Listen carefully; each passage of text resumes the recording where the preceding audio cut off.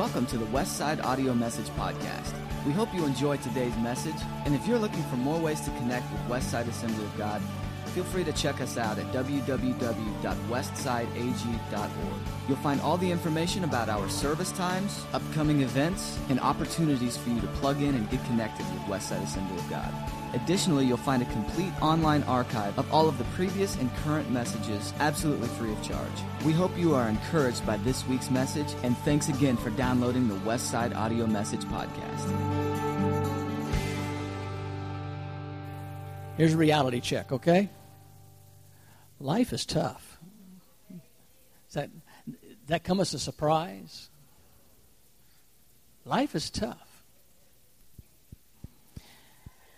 Peter tells us in his first epistle in the 4th chapter, "Dear friends, don't be surprised at the fiery trials you are going through, as if something strange were happening to you." We shouldn't think it's odd if we're walking through trials. We should think it's strange if we're not. We probably will have certain times in our life where we have a little rest from the difficulties. But for the most part, life is full of challenges. And those who are going to serve God successfully are just going to have to learn how to deal with that reality. Life is tough. So I've got some questions today. My points that I'm going to make have been put in the form of a question. The first question I ask, did you know that a difficult life is a normal life? And there's two levels at which I can apply that thought. There's the first level that pertains to everybody, not just Christians. Now, the second level that we apply this applies to the Christians. But the first one is just in general, life's tough. And I don't want to dwell there too long because that kind of leaves Christ out of the equation. But we can establish, because the Bible establishes this fact, the reason that life is tough. It's full of difficulties, trials, tribulations, and challenges because we live in a fallen world.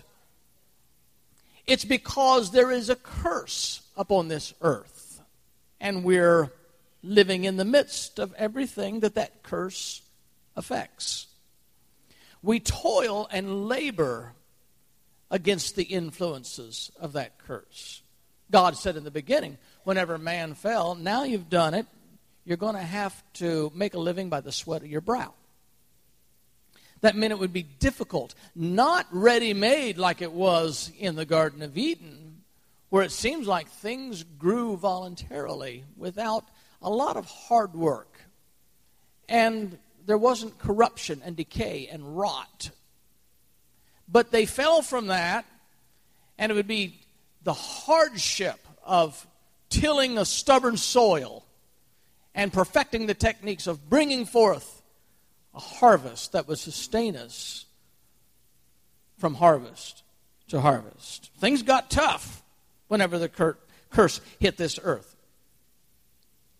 And it's because of the curse, ladies, that you experience the excruciating, unspeakable pain of childbirth. It's because of the curse that we have poisonous spiders and snakes and scorpions and other creatures that go bump in the night, wait for us to go to sleep so they can attack us. But it's because of the curse that we have these horrible things around us. It's because of the fall that we're always in danger from violent and unpredictable storms that come. Here in the Midwest, our storm of choice is the tornado. We've grown accustomed to it. We just deal with it. Californians can't process that. Their storm of choice, their disaster of choice is the earthquake.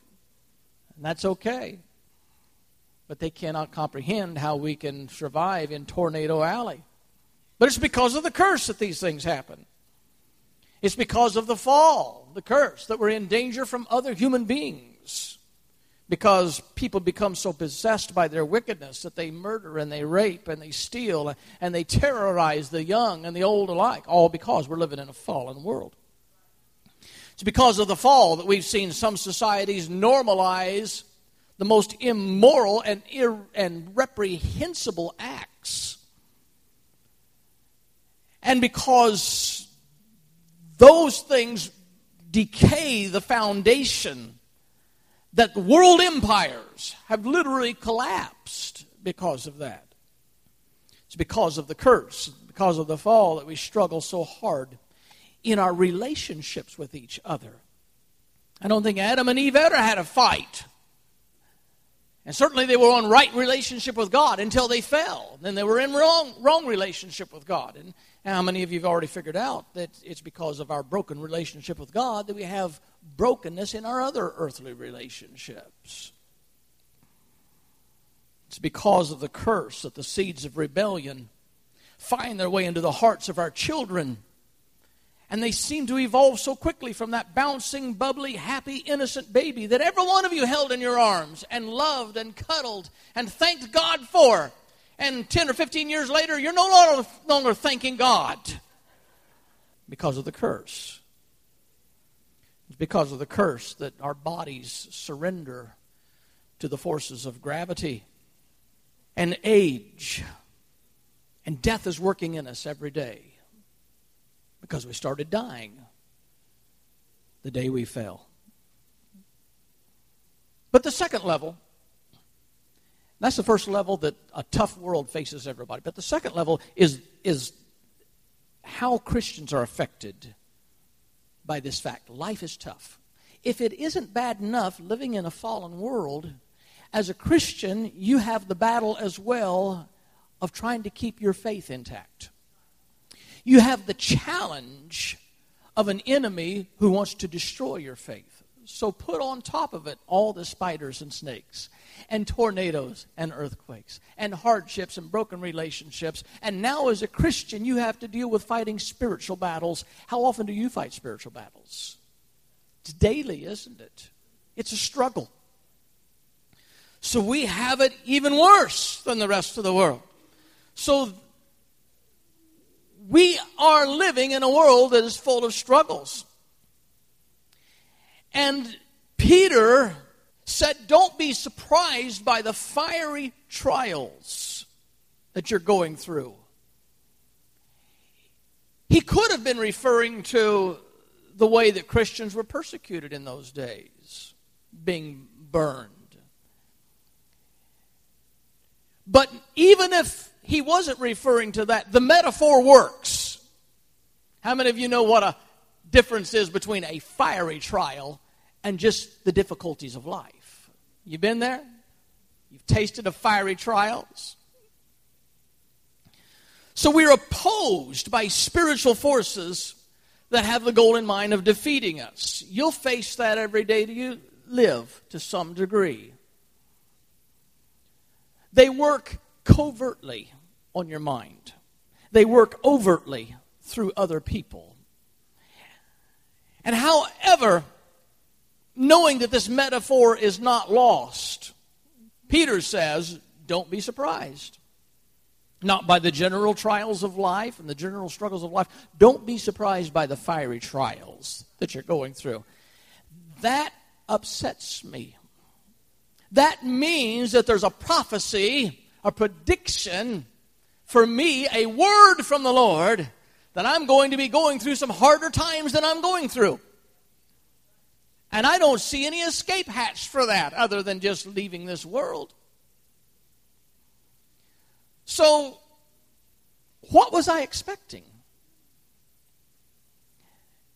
Did I really think that life was going to be a cakewalk? At some point, did I get the impression from God or from His Word that everything was going to be okay for me and should be okay? And if it's not, that there is injustice. Did I really think that? Did you really think that? Reality check. It's tough, isn't it? Second question. Did you know that your purposes, there's a purpose and a benefit to your struggles? And if you knew that, do you remember that while you're going through the struggle? Are you in the midst of your trials saying, this is good for me? Bring it on. This is perfecting me. Or do you resort to, this is killing me? Lord, help, get me out of this. I can't stand it anymore. The benefit and the purpose of your struggles, we can back this up biblically. Ministry is born out of struggles. Now, shouldn't all of us want to be ministers for the Lord? Shouldn't we all want opportunities to be able to do something to advance the kingdom? And going through the trial, going through the storm, going through the struggles, those are areas that prepare us for ministry.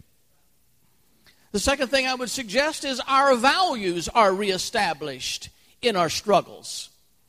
Would anybody here be willing to admit that when life is going pretty smooth, you get spiritually sloppy? But whenever we start going through the trials, we become the holiest Joe in the world. We care about things spiritually we never cared about before because we're going through the trials. We repent for things we'd have never thought of repenting for because we're going through the difficult times. So it tunes us up. Our values get reestablished. In our struggles, we realize the things that are really important in life and separate those things from the things that are not so important. And we find out that our values were all messed up when life was too easy. And the third thing I would suggest to you is our faith is strengthened by our struggles. Earlier in this same epistle, Peter reminded his readers, and I'm going to paraphrase here so I don't read that entire portion, but he reminded his readers that it was in great mercy that they had been given a living hope through the resurrection of Jesus Christ and an incorruptible inheritance in heaven. And he told them that they are shielded by God's power until the time Christ comes back to consummate our salvation. Those are all very good, rich, encouraging, powerful things that he has just told them about their salvation, about their hope, about the mercy of God, about the coming of Jesus Christ. All of those things. And he follows that in the same breath by saying, in all of this you greatly rejoice, comma, though now for a little while you may have had to suffer grief of all kinds of trials. So going all the way from these encouraging words, we crash to Peter bringing us down to reality. It's not all a bed of roses. It's not all pleasant things that we face. We have this hope, we have this assurance, we have this mercy of God, we have this grace, we have this looking forward to his coming back. But right now, you're in trouble. You're going through some hard times. We've had to suffer grief of all kinds. And they've come so that the proven genuineness of your faith, of greater worth than gold, which perishes, even though refined by fire, may result in praise and glory and honor when Jesus Christ is revealed. So he's saying that there's real joy in discovering that your faith can take it. That's what we've got to get to. That's where we evaluate our life and say, you know, I really can stand the storm. I thank you, God, you brought me through my difficulties and my trials. We have reason to praise God when we are survivors of the worst things hell can throw at us. Number 3 question, is your attitude right? You are defined not by the things that are happening to you in your life. You are defined by the way you react to all of those things. And I don't think we score very well on that. I don't think we react so well to the difficulties and the trials. Facebook affirms my suspicion. When the opportunity before the world to tell everybody how we're doing. We're full of people that are not doing any good. Life stinks. It's time for an attitude adjustment, because this has everything to do with the quality of your walk. Not what you're going through, how you're handling it. Why do we want to tell the world that we're wimping out whenever we're going through the trials? I kind of like the example of that little Shunammite woman whose son had died. And she was going to go find the prophet who promised that son. And she was going to take it up with him. You gave me defective merchandise.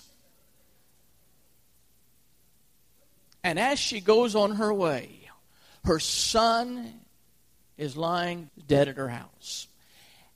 And the Bible happens to say that as she goes, people exchange the general pleasantries with her. How is it? It shall be well. It may not be so well right now, but I'm not here to complain. I'm telling you, it's going to be all right. Now, I like that. Maybe you would feel like you were not telling the truth if you were telling everybody, it's okay, I'm doing fine. But maybe you feel better about keeping a positive spin on this, saying, it's going to be okay. Everything's going to be all right. How many of you know in living for God that really is the answer to every crisis you're going through? Everything is going to be all right. You know, when we come up to you and ask you how you're doing, and you spend the next 15 minutes burdening us down with how bad thing is, you have to remember, we really weren't asking. We were being polite. Don't take advantage of our courtesies. But what you can do is, it's going to be all right. God's got it under control. We refer back to what Peter said, in this you greatly rejoice. Because we have hope. We have all of these promises of God. In this you greatly rejoice. Although now for a little while you may have had to suffer grief of all kinds of trials. So Peter is saying that the right attitude places rejoicing above the misery of the things we're going through. If we allow in our rotten attitude our difficulties of life to turn us into Eeyore, then we are not doing justice to God. Peter says that because of the hope, the promises, the blessings of God, that overshadows every hard thing you're going through. If life is rotten, there is still reason to rejoice because your name is written in the Lamb's Book of Life. There's still reason to rejoice because Jesus laid down his life in your stead. He took the pain. He took the suffering. He purchased your salvation. There's still reason to rejoice because you have a hope and an eternity to look forward to with God. All of these things are reasons to rejoice that should never, never, never be overshadowed by the hardships of life. And I'm not just preaching at you. I'm preaching at me. I slip just like you slip. I get to where life gets too tough and I don't think on the right things. Now, we are not superhuman Christians. And sometimes we think theoretically that when we get in the mully grubs, when we get there to where life is tough and we start murmuring and complaining, that theoretically what we should be able to do is go to the Bible and it says whatsoever things are pure and honest and all these things. Think on these things. And all we do is just say, well, I'll think on those for a minute and poof, life's going to be beautiful. But it doesn't work like that, does it? It's not some formula. We have to really, really push ourselves to keep from surrendering to the difficulties that we are going through. And then how do you like it when people begin to tell how rough their life is and it becomes a contest? They can't wait for you to quit telling what you're going through because they got one better than you. And you have to listen to them because they listen to you. First of all, don't let the trials steal your joy. Secondly, Paul tells us to adopt the attitude of Jesus Christ. That is an active, proactive thing you have to do. You can't just say, because I'm a Christian, I'm immune, I'm impervious. It says you have to adopt. That is a definite action. I will take on the attitude of Jesus Christ.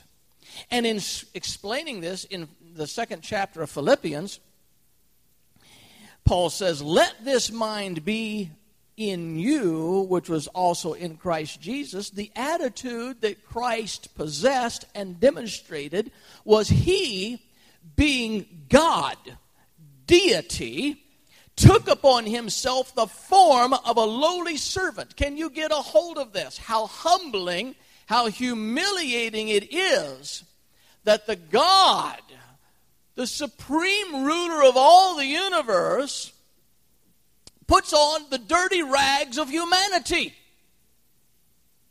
There's a certain amount of pride built into most people. We want to wear the best that we can afford to wear, no matter what income level we're at. We just don't want to do less than our best. And that means for the person who's living at poverty level that they want their clothes to be decent. They don't want to dress in the unwashed rags of the man who is living in the gutter. They want to be a little better than that. Because why? Because we have pride in our presentation. And Paul says, let this attitude be in you, which is also in Christ Jesus, that he, being God, who never did dress in rags, who was adorned in glory, came down and put on the rags of the man who was in the gutter and wore them and didn't complain about it. Let this mind be in you, which is in Christ Jesus, which is a mind of humility, which was a mind of humbling himself to the cross, which was a mind of becoming in his lifestyle human. Though he was the Son of God, though he was fully God, he was fully human. And we don't necessarily like that. I told you once before, but it's one of those lessons in life that sticks out to me so graphically. And God keeps bringing it back to me. When I was refereeing basketball in California, I had to use the ref's jersey second in line. The man before me was a world-class perspirer, coupled with the fact that he did not believe in bathing. And when he got done with that first couple of games and handed me this soaking wet ref shirt, it reeked to high heaven. And I had to take that nasty thing on and pray in the Spirit. Lord, get me through this. I ran up and down that court like a madman because I was trying to get away from myself. Oh, that was hideous.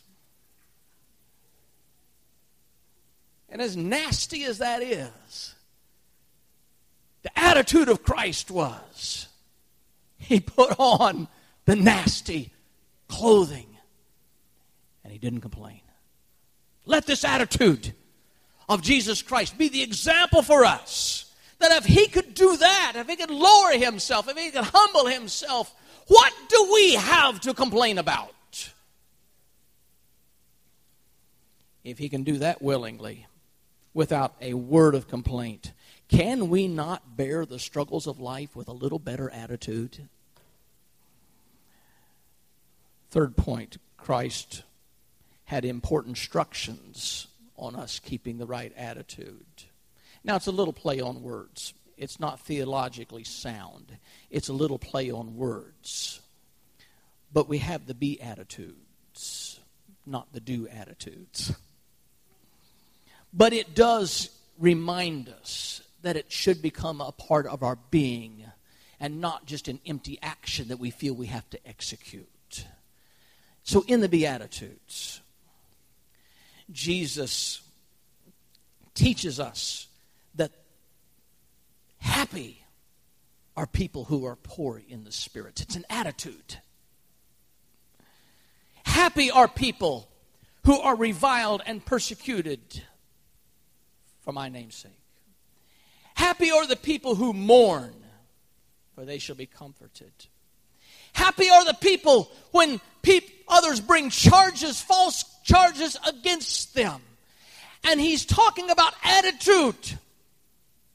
He's not talking about changing the struggles you go through. He's talking about surviving your struggles. He's talking about maintaining a godly attitude while you're going through it. And then James chimes in on this attitude that we ought to have. And he says, count it all joy when you fall into various trials. I'm still trying to perfect that one. I'm honest with you. I'm not quite getting that one down 100%. But I know what the Bible tells me to do. When I fall into trials, I am supposed to count it all joy, not because the trial feels good, but it says that knowing that the testing of your faith produces patience. God is working in you in your struggles, in your difficulties. So we count it all joy. Number 4 question. Have you forgotten God? Or do you sometimes think God has forgotten you? Calvin Miller, former pastor, wrote this book called Letters to Young Pastors. One chapter he entitled, When You Can't Find God. And he started that chapter off by saying this. I know it sounds a little clumsy. It almost sounds blasphemous. So excuse me as we get through this. You'll understand the point.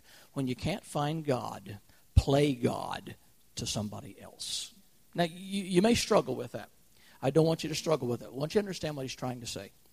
When you can't feel God. Everybody ever been there? Have you been at that point when you think he's not hearing you? When you can't feel anything special about your salvation, your relationship in him? One of the best things you can do is go and start ministering to somebody else. That's what you have to do. That'll get you through that time. This man that wrote this book, this Calvin Miller, he said he was really impressed by the story that he had read. It was just a novel, a fictitious story. But it was about a priest who had come to the point where he quit believing in God. But he couldn't quit serving him because he realized how desperately the people needed that. So he continued the rest of his life doing his ministerial duties. Inside, he just wasn't sure that there was a God. But he saw the desperation of the people who needed God. I wish the story had a better ending, but it was not a Christian story. But he thought about that. You know, you just got to keep on ministering no matter how you feel about it. The point is, when we are busy helping others, we are too busy to officially throw a pity party. Ministry to others helps drive away the doubts and the fears that tend to paralyze us. We continue to reach out to others through the times of our personal struggles. We become more effective in sharing with others because we understand the experiences they are going through. And it's often when God feels most distant from us that it's all the more important for us to continue to minister to somebody else for God. It just doesn't work for us to say, I'm not in the mood to teach about God today. Sunday school teacher, you know you can't get away with that. I felt good about God last week, but this year I'm in the doldrums. And I just don't feel like teaching. It certainly doesn't work for pastors. You see, we who minister, and I'm not just talking about pastors, but we who minister, more often than not, we minister in pain. And you do too. Sunday after Sunday after Sunday, as I bring a message to you, I am ministering through struggles and through doubts and through difficulties and through pain and through discouragement. And I've got this face I can put on so that you don't come up to me and say, you really look depressed while you preach today. What's wrong with you? Because it just kills the sermon. And I'm telling you, you have to learn the same art. We can't be pulling out the showy face that comes to church and says, look at me, I'm Job today. You can't do that. You come in here and your heart is heavy and life is tough and the weight is on your shoulders. And when we strike up the music, you lift your hands, you begin to praise God and worship Him. Because you're worshiping through your pain. You're worshiping through your struggles. You're serving God in spite of the difficulties. That's just the way God wants us to do this. And we have an example. Hebrews 4:15 says, this high priest of ours, it's referring to Jesus, understands our weaknesses. Do you know why He understands? It's not just because He's all-knowing. He understands because the Bible says He faced all of the same testings we do, yet He did not sin. How many times do you think Jesus ministered through pain? He had pain. He had disappointments. He was let down by people that He was supposed to be able to trust. He was betrayed. He was ridiculed. False rumors were passed on Him, and He continued to minister. He kept giving out. And never once did Jesus stop and say, it's getting too tough, guys. I just don't feel like doing anything for God today. Go back home. I'll call you when I feel better. He was bone tired sometimes as the people came and lined up for the healings. And sometimes it says He healed them, every one of them. It takes a long time. It takes a lot out of you to minister. He ministered through His pain. It's a good example for us. And what about those times that we doubt God? You don't have to lift your hand. You don't have to nod your head. You don't have to respond. But have you ever doubted God? Have you ever in your life come to the point where you doubted His existence even for a split second? Have you ever been walking through that dry place whenever the devil comes up and says, there is no God, you've been playing a game?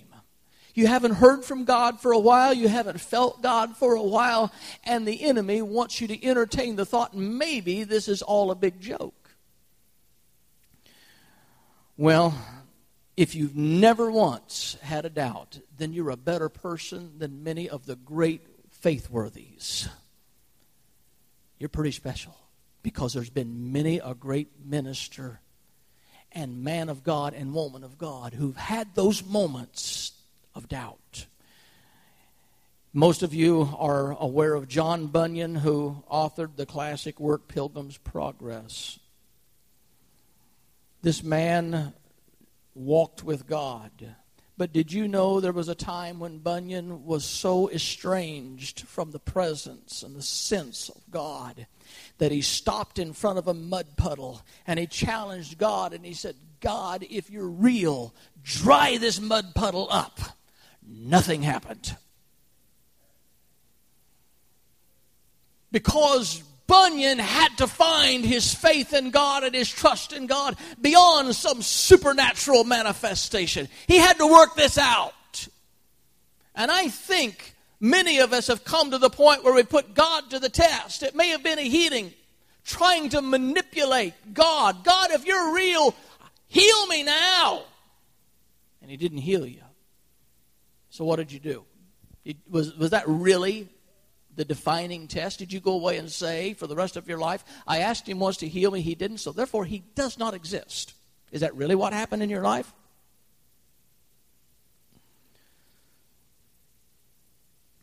Jesus ministered in spite of His doubts, in spite of His difficulties.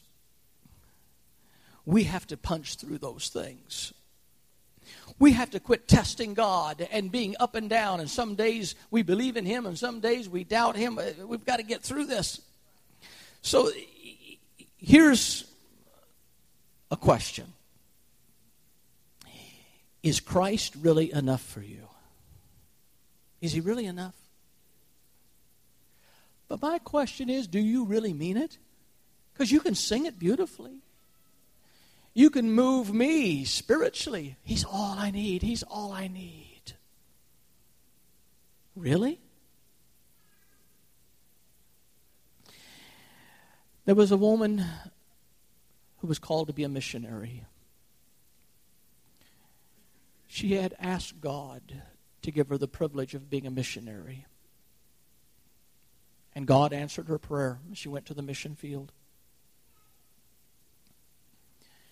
And while she was serving on the field, there was a violent eruption. And some thugs broke into her house, and they brutally beat her. And they raped her repeatedly.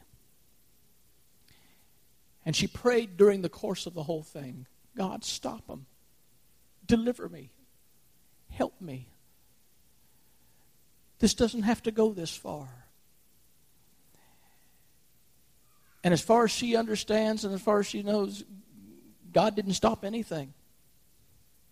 And she endured the whole thing. Now she has a crisis of her faith. Is there really a God? I come to the mission field to do His work, and He stands and watches while I endure this. Is there really a God? She struggles. She doubts. She prays. Until finally she feels and senses God speaking to her. And this is what God told her. You asked me when you were first converted for the privilege of being a missionary. Well, this is it. Don't you want it? Those sufferings are not yours. Those sufferings are mine. And all I'm asking is for the loan of your body. And she says, I continued. I tried to say, but Lord, I love you. You know it's true. All I need is you. And God said, no, you don't. You want Jesus plus. Jesus is not enough for you. You want Jesus plus respect. You want Jesus plus popularity. You want Jesus plus public opinion and plus success and plus pride. You want Jesus plus protection, plus convenience. You wanted to go out with trumpets blaring from this farewell do that you organized for yourself. You wanted photographs and tape recordings to show and play at home to reveal everything you had achieved. You wanted to feel needed and respected. You wanted other missionaries to worry about how they'll ever carry on after you're gone. You wanted Jesus plus a whole lot of other things. And you can't have it. It's either Jesus only, or you're going to have to find that you have no Jesus whatsoever. And so we sing this beautiful, stirring chorus, He's all I need. But when you walk from this building and you begin to complain to God about the things you're going through, Jesus is not all you're wanting. You're wanting Jesus plus all the conveniences you can think of to live your life. Because truly, if all you want is Jesus, it doesn't make any difference what else happens to you, because you can say, I still have Jesus. Now, I know that sounds harsh, but we might as well get down to where we're really living. Is Jesus enough for you or not? And maybe the next time you sing that song, it'll mean something different to you, or you will refuse to sing it altogether because you realize what you're really saying. We sing other songs like, take this whole world, but give me Jesus. But we gripe and complain when people start taking things away from us.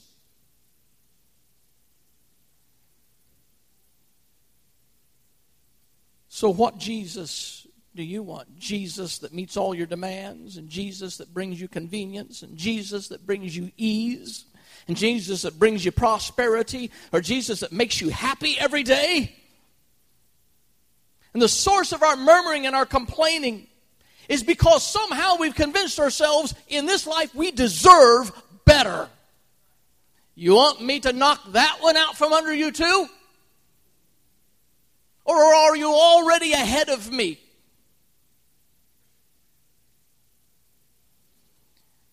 Somehow we begin to think that serving God was some sort of a guarantee of this pleasant life without trials and without difficulties. Who told you that? Peter tells us in his second chapter of this first letter that we read out of, that we are pilgrims and we are strangers in a foreign land, temporary residents and foreigners. That means we don't have the comforts and the conveniences of being in our own country. It's difficult living in a camping situation. The writer of Hebrews as well, in the second chapter of in the 11th chapter, tells of the heroes of faith who had to come to the point that they had to adopt an attitude. Now you read those who suffered, about those who suffered in the 11th chapter of Hebrews, and how did they survive? They survived, they had a trick. They learned to adjust their attitude. They learned to adopt an attitude. And it says, they began to confess that they were merely foreigners and strangers here on earth. They confessed their home was not here. They were just passing through here to a much better country. And that's one of the tricks we need to learn. How are we going to survive the difficulties? You can say, because this is not my home, I'm not especially favored by the government of this world, by the reigning authorities of this world. They owe me nothing. I'm a stranger. I'm treated like an alien here. And you just confess it. I don't belong. No wonder I have the difficulties I have. We're passing through. Everything here is strange to us. But what awaits for us is so much better. And it keeps me going another day. The journey is difficult. But friends, the destination is worth it all. Do you really believe it? Worth it all? The trial you're going through today, is it going to be worth it when you see Jesus? If it is, we've got an attitude changer today. Lord, I don't need anything but you. And when I get there, when I behold your face, when I step into glory with you, all the trials and all the difficulties and all the hardships of the world are going to fade away. It won't matter anymore. It just won't matter anymore because we made it. And it'll be worth it all. Worth it all. Worship team, come.